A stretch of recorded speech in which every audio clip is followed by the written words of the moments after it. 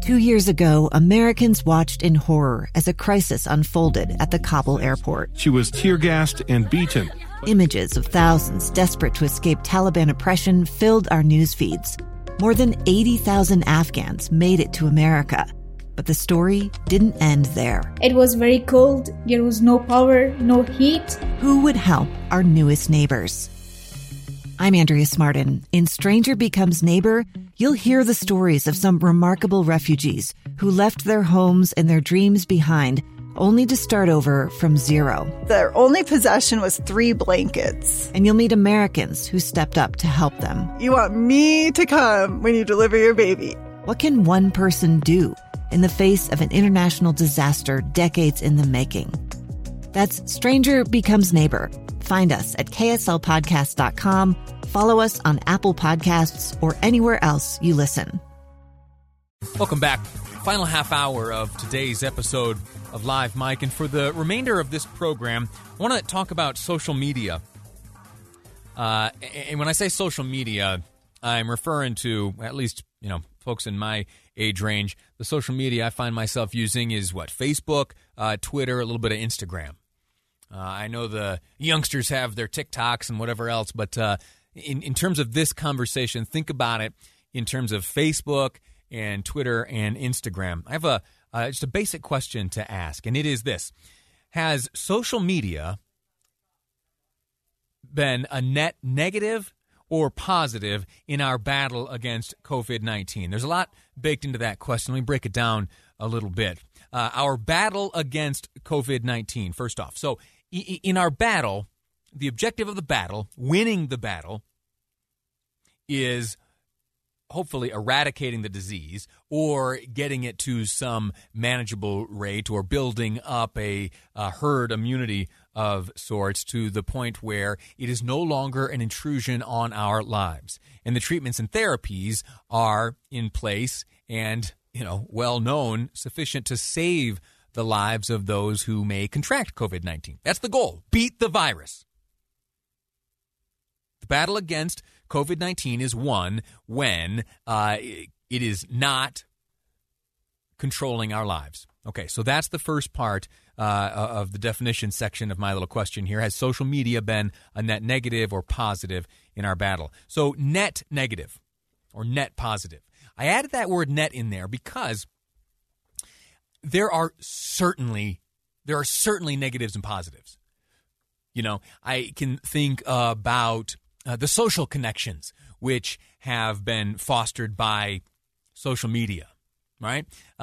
We are still in something of a physically distanced society right now. I haven't, hung out with members of my family in well over a year as they're spread out around the country. That all, in an effort to mitigate the spread of this virus. How do I maintain contact with them? How do I stay up to speed on the growth of their little children? And how do I keep them up to speed on the growth of my own? Well, Facebook is a pretty good tool there. Instagram, wherever you can share those photos and the thoughts and feelings and capture the memories and moments and milestones.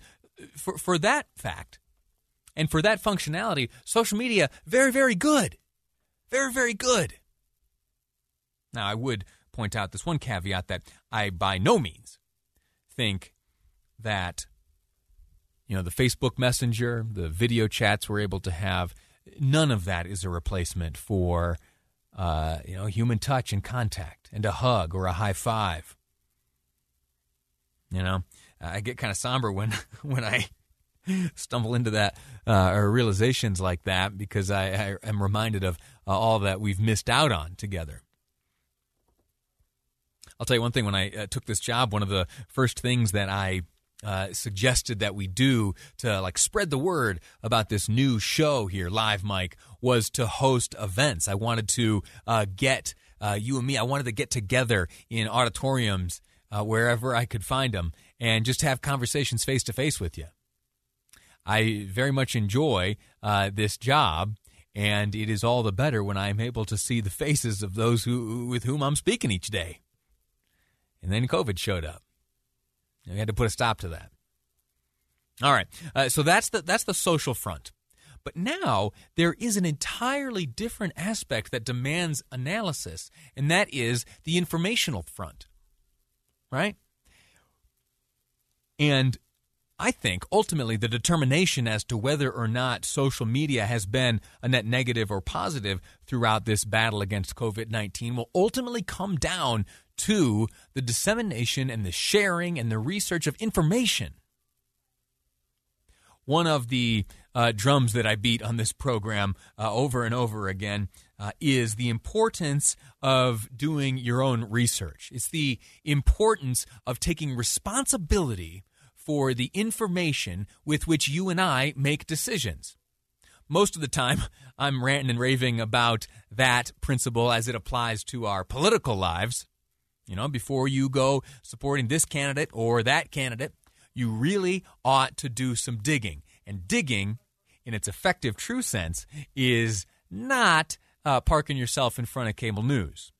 No, it's going and tracking down speeches delivered by that would-be candidate, or tracking down past legislation or voting records, source information, stuff that is objectively true, not filtered through the minds and mouths of those who are paid to ramble 24 hours a day.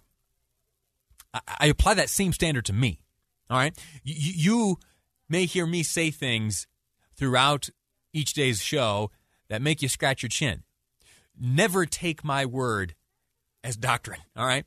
Always, if you have a question, seek out the source material.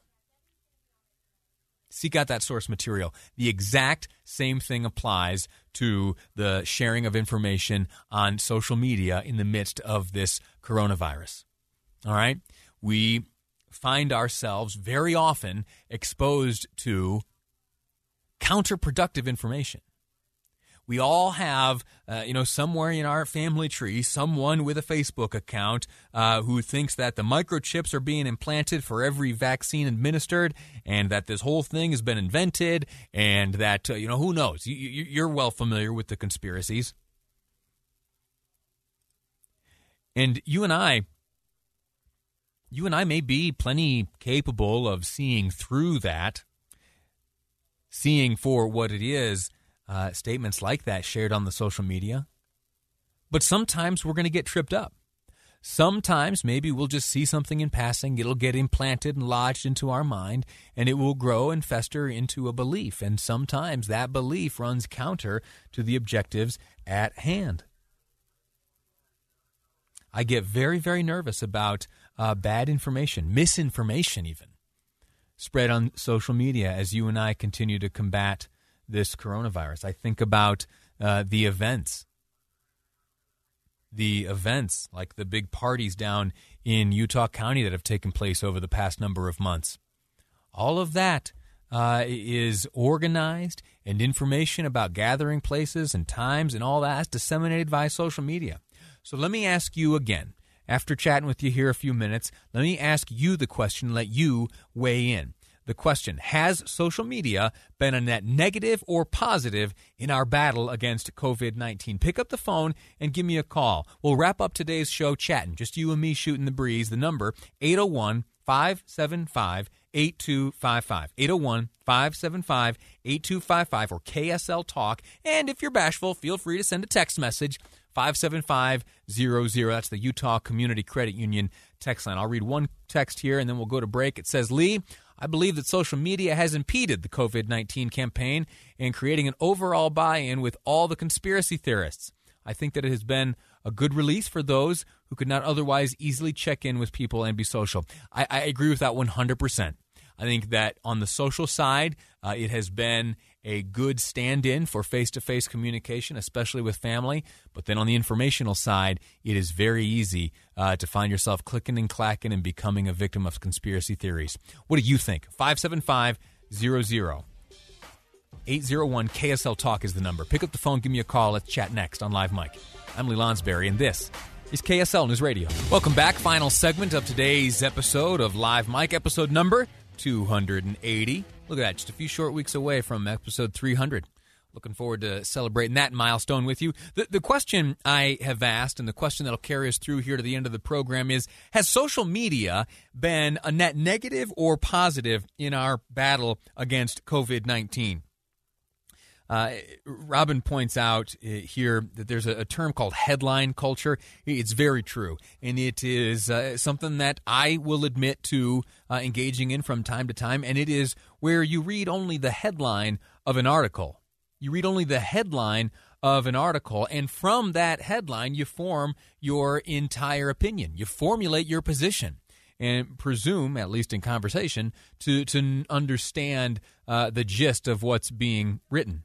In fact, just a few years ago, Washington Post reported that 6 in 10 people share articles on social media after reading only the headline. 60% of people will share articles on social media after reading only the headline.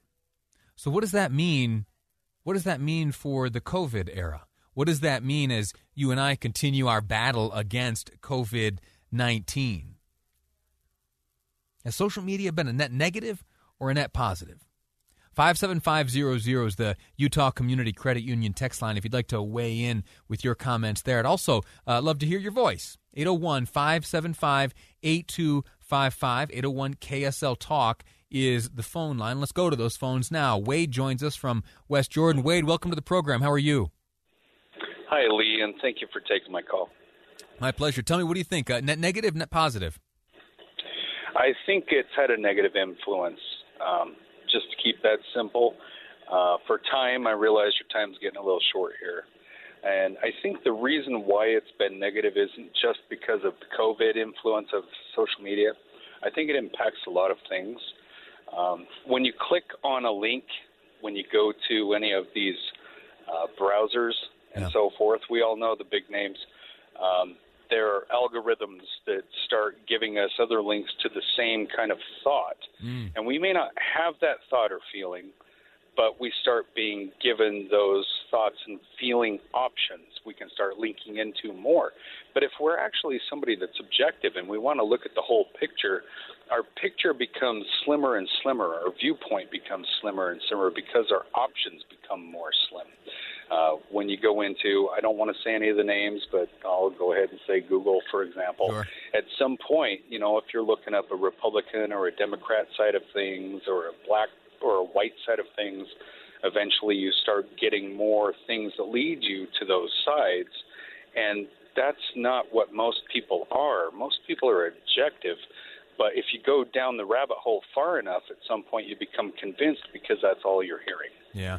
Wade, listen, you bring up some wonderful points. And let me just tell you, I have experienced what Wade is describing here. I use my Facebook page a little differently, I think, than many folks. I use it as a tool to research content for the program. And so sometimes I am researching themes and topics that, in my own, outside of work life, I probably wouldn't have too much interest in. But as things rise to the surface in the news cycle, you have to become informed. And so I'll use sometimes social media to make contact with, either lawmakers or newsmakers or trying to find the characters in different stories. And I have found that on occasion, if I am focused on, let's say pet stores, just a random story, pet stores. If I am clicking and clacking around on social media trying to learn about pet stores, I will for the next while find that my news feed is in fact inundated with pet store content. And I'm not talking about the ads on the side. I'm talking about what Wade mentioned, that our interests are captured and that creates then a certain environment that exists in our news feed. And what Wade was saying is that as you and I, if we bring ourselves closer to certain political viewpoints or certain attitudes expressed, that those viewpoints and attitudes become the sum total of what we are exposed to. And if you bring that all the way to the COVID-19 conversation, if those attitudes and viewpoints aren't right and aren't supported by science and aren't moving us towards defeating this virus, well, then we're in some trouble. Next caller calling in from Far West, Kevin joins us. Kevin, welcome to the program. How are you? Good. How are you? I'm all right. I love your show, by the way. Thanks a lot for saying so. Thank you. Tell me. I'm gonna take it to a completely different spin. I think it's been positive because I never knew who Dr. Dunn was before COVID, and now I know who Dr. Dunn is, and all the people at the state level. I've got more familiar with them. So it's got me more familiar with my government because of social media. Yeah. I'm going to take it to its positive side of it. I think it's helped us. I'm more informed now. I trust. I shouldn't say I trust because people are going to chastise me. I used her words and other words to my best ability. So I think it's helped us. Yeah. I'm not going to. I think it's a whole different spin on it. Well, let me ask you this, Kevin. To come away with the position that you find yourself in right now means that you needed to seek out, the words coming directly from Dr. Dunn. Did you watched when they were hosting the weekly press conferences? Did you watch it broadcast from the governor's Facebook page? Is that correct? Yeah, weekly, and when you guys had it daily there for a while. Yeah. I really trusted her words, and it was thank goodness for social media in order to find it. Now, it would be easy to fall victim, I think, to some of the comments in those videos instead of paying attention to the words being delivered by the person, occupying the position of epidemiologist. What advice do you give folks to sort out what is firsthand info from distracting opinion? I think you need to take it. They're experts. They're hired as being experts, and you need to take their advice for being the expert they are. If I'm an expert at golf, I'm going to give somebody my good golf advice. Now, whether they take it or leave it, it's up to them. But that's why we have them in the positions they have them in. Yeah. Kevin, listen, I'm so grateful for your call, and I'm grateful to you for listening to this program. Please keep it up. That will pretty much do it for today's program. But I do want to point out a few remaining things here as we wrap up this conversation and work on answering this question, which I'll admit is impossible to answer. Has social media been a net negative or positive in our battle against COVID-19? That's certainly in the eye of the beholder. A question to come through just now via text message reads, Lee, what about undebatable absolute truth? What about undebatable absolute truth? Listen, if you're aware of some undebatable anything, you let me know. I do know that there is source information. There are source documents, as you heard Kevin describe there. There are experts put in place to give us, their perspective from their position of expertise. And with that, you have to make the decisions that you will. I'm not sure that there is much of anything that's undebatable. Another texter points out that they just did the headline thing last night. That headline thing is where you formulate your whole opinion based on just reading the headline of the story, and you don't so much dig into the contents or the meat and the potatoes of the article. And it led to a good discussion. And I hope that this discussion will stay with you. And I hope when you face the opportunity to dig a little deeper into the things that you are exposed to on Facebook, that you'll take that opportunity, Facebook or Twitter or whatever be your social media of choice. We've got a lot of responsibility. And taking that responsibility seriously is what will lead us to the other side of COVID-19. Two friends taking pictures of the rising full moon on a summer night. Two teenage kids doing what teenage kids do. When a stranger with a gun and a death wish changed everything. It was violent, it was senseless, and I will never understand it, I will never accept it. I'm Amy Donaldson, and unfortunately, we're all too familiar with stories about how violence shatters lives. But what we rarely see is how they are rebuilt. In a new podcast, The Letter, we relive tragedy, but only so we can hear the rest of the story. The struggle to reclaim lives, the realities of grief, and the possibilities of forgiveness. I believe in miracles.